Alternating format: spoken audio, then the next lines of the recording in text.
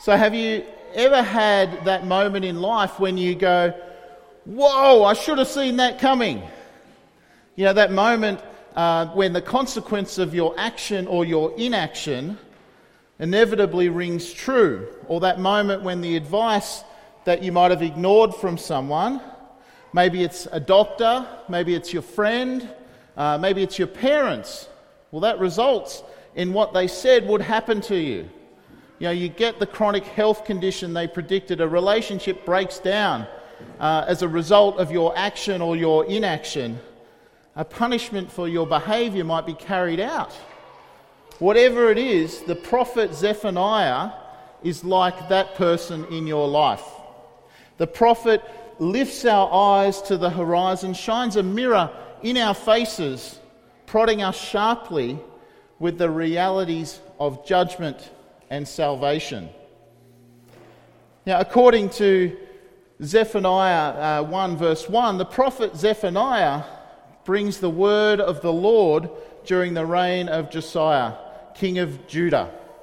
Now, Josiah reigned, so we have some historical perspective here, from 637 to 608 BC. It was some 20 years before Israel was taken into captivity. Now, Josiah was a good king who found the long-lost book of the law, and he tried to reform the people who had drifted so far away from God. Zephaniah was then a part of a movement to call Judah, and especially Israel, back to God. There's three things that Zephaniah helps us to see and know about judgment. The first thing is that judgment is factual, judgment is fair, and judgment is fearful. And Zephaniah draws us quickly to the reality of God dealing with what is evil and unjust in this world. That should, I think, result in a deep thankfulness for both those who believe and for those who don't believe. Because rationally and philosophically, when it comes down to it, when all is said and done, the fact that God is going to do something and God is doing something about evil and injustice should captivate every single one of us in thankfulness. But this word from God, written down by the prophet, doesn't just leave us there. Zephaniah points us to the love and to the mercy of God. He offers this glance of steadfast hope that we can have. And so today, as we work our way through Zephaniah, we'll see that salvation, the hope that we now have in Jesus, is also factual. It's fair, but rather than fearful, salvation is actually joyful. But the first thing Zephaniah tells us, we're going to begin with judgment is factual.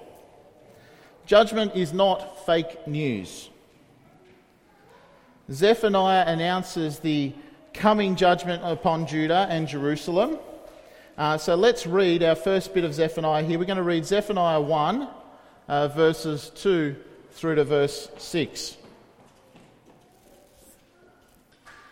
It says, I will sweep away everything from the face of the Lord, face of the earth, declares the Lord. I will sweep away both man and beast.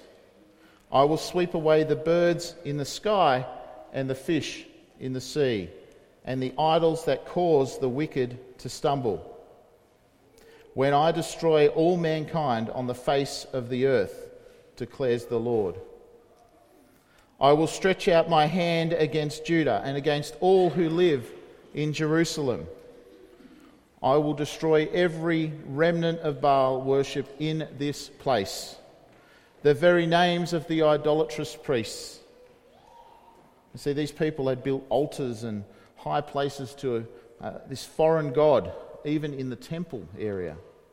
And continuing with 5. Those who bow down on the roofs to worship the starry host. That means those who worship the sun, moon, stars. Those who bow down and swear by the Lord and also swear by Moloch. There's people trying to serve both gods here. those who turn back from following the Lord and neither seek the Lord nor inquire of him. You see, Zephaniah's mission here is quite clear. It's to warn people of Judah, the people of Judah, that God is going to judge evil and injustice in the world. God is not going to tolerate the breaking of his laws, their rebellion and their adultery against him. But the people simply don't believe it.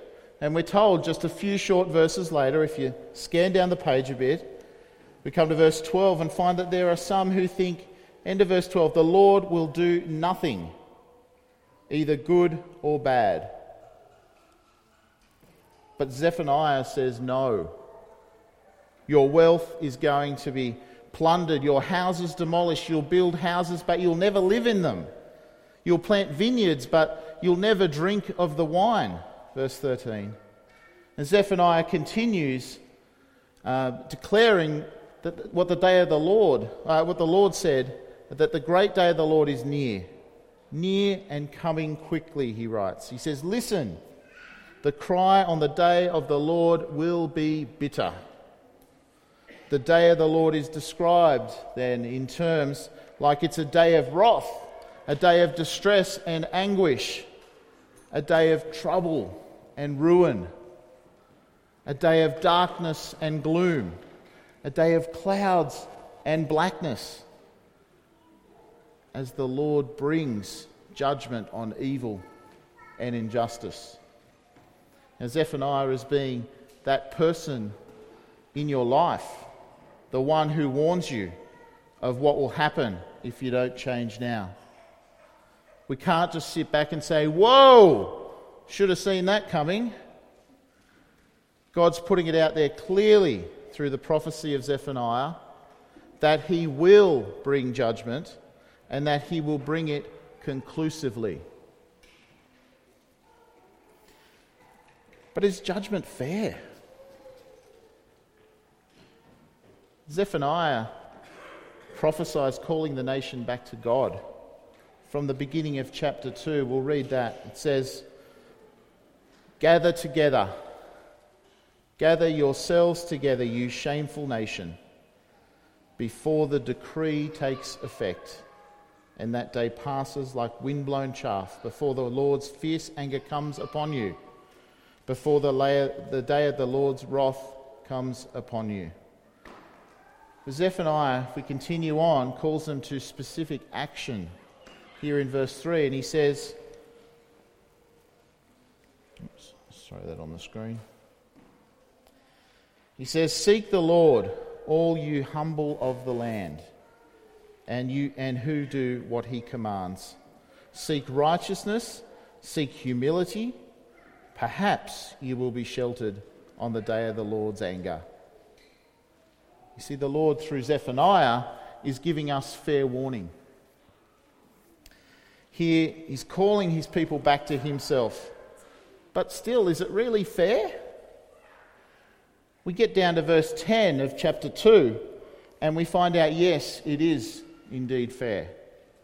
The Lord is giving those who rebel against him, those who are prideful, those who are insulting and mocking towards him, those who break his law, those who are guilty of such charges, he's giving them what they deserve. Verse 10 says, this is what they will get in return for their pride, for insulting and mocking the people of the Lord Almighty.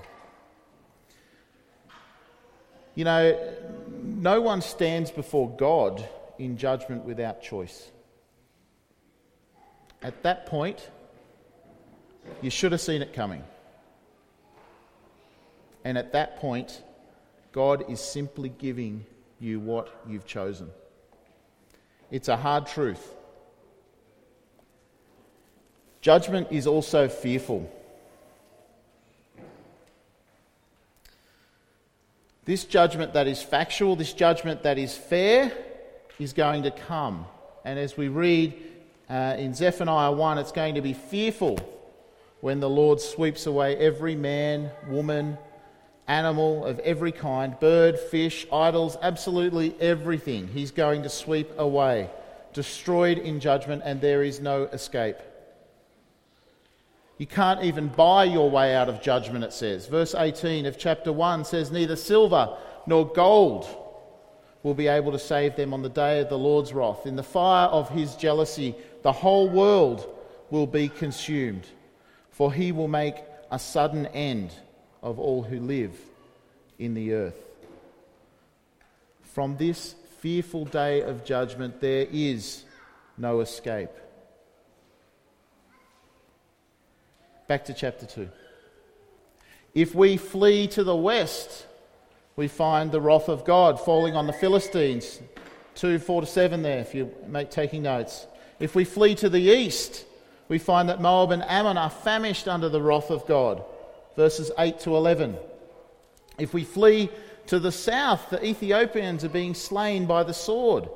Verse 12. And if we flee to the north, the great Assyria is destroyed and its great city Nineveh is laid waste.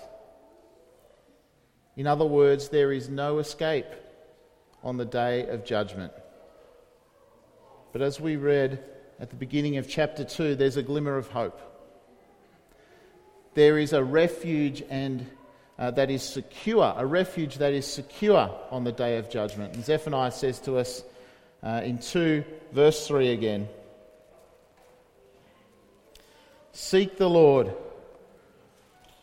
all you humble of the land, you who do what he commands. Seek righteousness, seek humility. Perhaps you will be sheltered on the day of the Lord's anger. Perhaps you will be sheltered? What does that mean? Perhaps.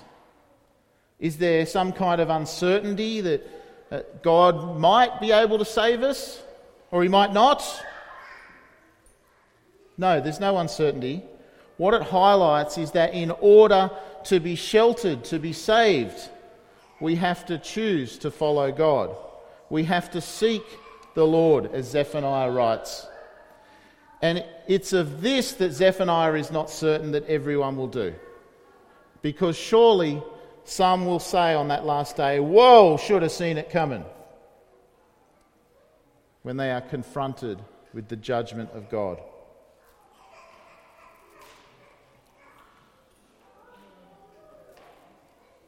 Zephaniah told us that there is no escaping, that the judgment of God is factual, that it's fair, we get what we deserve, and that it's fearful. But in offering this glimmer of hope, he introduces us to salvation, being saved, being sheltered, being spared from the wrath of God. Jump down to verse 7. It says, that land will belong to the remnant of the people of Judah. There they will find pasture. In the evening they will lie down in the houses of Ashkelon. The Lord their God will care for them. He will restore their fortunes. Zephaniah encourages us to seek the Lord, because there will be a people saved. There will be a faithful remnant. God's got this. It is he who will do the saving. If we jump for a second into the book of Ezekiel, if that's hard to find, I'll put it on the screen, don't worry. Chapter 36, verse 26. Ezekiel 36, verse 26. God says, I will give you a new heart and put a new spirit in you. I will remove from you your heart of stone and give you a heart of flesh. God's got it because he will put his spirit in us. God requires conversion and can say there will be conversion because he is the one who does it. Salvation is factual because God is the one that does it. We are not left to ourselves to overcome the obstacles to our salvation, but rather we work out our salvation For God himself is at work inside us to will and to act in order to fulfill his good purpose.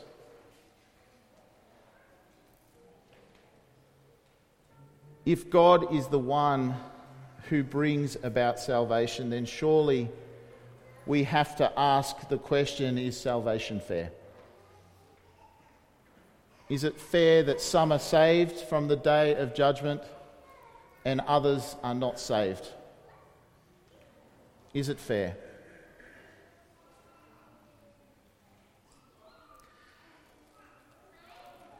Theologian R.C. Sproul has this to say: we ask about being fair. I don't think God owes it to anyone who doesn't want Christ to give them the desire to want what they need. He doesn't owe that to anybody. The problem is that if God does it for some, why doesn't he do it for all? I can only say to you that I have no idea why he doesn't do it for all. But this I do know and ask you to think about carefully. Just because he does it for some in no way requires that he do it for everybody else, because grace is never required. God always reserves this prerogative: I will have mercy upon whom I will have mercy. It's not up to us to direct God's mercy. Of the great mystery of salvation, the Apostle Paul writes in Romans 9, verses 14 to 16, "What then shall we say? Is God unjust? Not at all. For he says to Moses, I will have mercy on whom I have mercy, and I will have compassion on whom I have compassion. It does not therefore depend on human desire or effort, but on God's mercy." The main point of the book of Zephaniah we saw in chapter 2, verse 3. Seek the Lord, all you humble of the land, and do what he commands. Seek righteousness, seek humility. Perhaps you will be sheltered on the day of the Lord's anger. Well, since this salvation comes from the Lord, how do we respond? The judgment of God is factual. The judgment of God is fair. The judgment of God is fearful. But we've been given hope because the salvation of God is also factual. The salvation of God is fair. And so, to the salvation of God, we respond with joyfulness, with thankfulness to the Lord for making a way that we can be saved, that we can seek the Lord, that we can seek righteousness and humility. If it wasn't already exciting enough, Zephaniah writes in chapter 3, verse 9,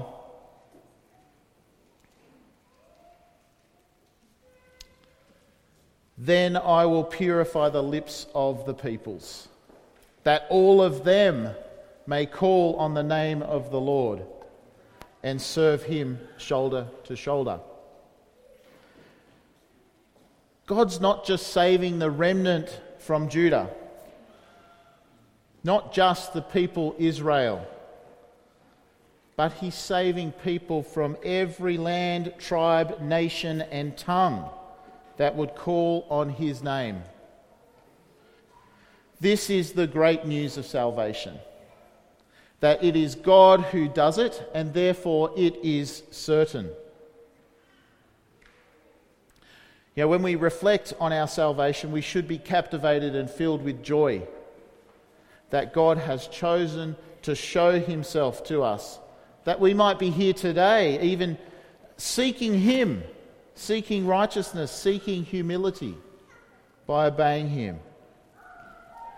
Zephaniah 3:12 says, "But I will leave within you the meek and humble," that is, a people humble and lowly, "the remnant of Israel, those who obey God, those who will trust in the name of the Lord. And Zephaniah tells us the humble will sing. They will be filled with joy for all of eternity because their judgment has been taken away. The deserved punishment for our rebellion and lawlessness against God has been taken away. They are sheltered from the day of judgment. Verses 14 and 15 there says, "Sing, daughter Zion. Shout aloud, Israel. Be glad and rejoice with all your heart, daughter Jerusalem. The Lord has taken away your punishment. He has turned back your enemy. The Lord, the King of Israel, is with you. Never again will you fear any harm."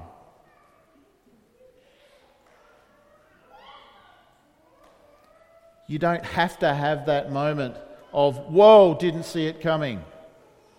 Zephaniah the prophet warns us clearly and says to us, seek the Lord while you still can. While we still can, because Zephaniah tells us that judgment is final.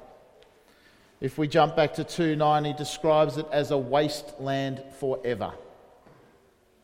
A wasteland forever. And when we read 3 verse 15, salvation is final. The text says, never again will you fear any harm. But our God is mighty to save. And so Zephaniah 3:17, the Lord your God is with you. He is mighty to save. He will take great delight in you. He will quiet you with his love. He will rejoice over you with singing. It's remarkable to hear those words. Truly remarkable. The Lord of all creation, the one who deals decisively with evil and injustice, is the one who saves those who call upon his name. And more than this, he takes great delight in you. He calls you out of darkness into his light, welcomes you home when you seek him, when you choose to follow him. And in his great love, he no longer rebukes you, but rejoices over you with singing. How can he rejoice over me? How can he rejoice over you? Over us? How can he do this? Stop thinking that God perhaps admits us into his kingdom begrudgingly. As though Jesus found a loophole in the law, did a plea bargain with the judge. But remember, it was God himself that put Jesus forward in our place, taking the punishment that we deserved.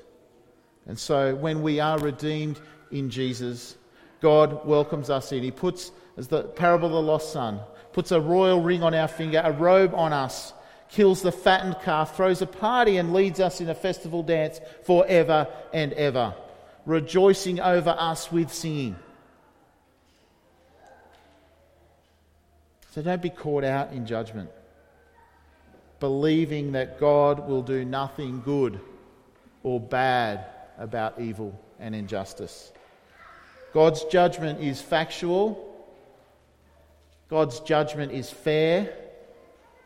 God's judgment is fearful. But it's also final.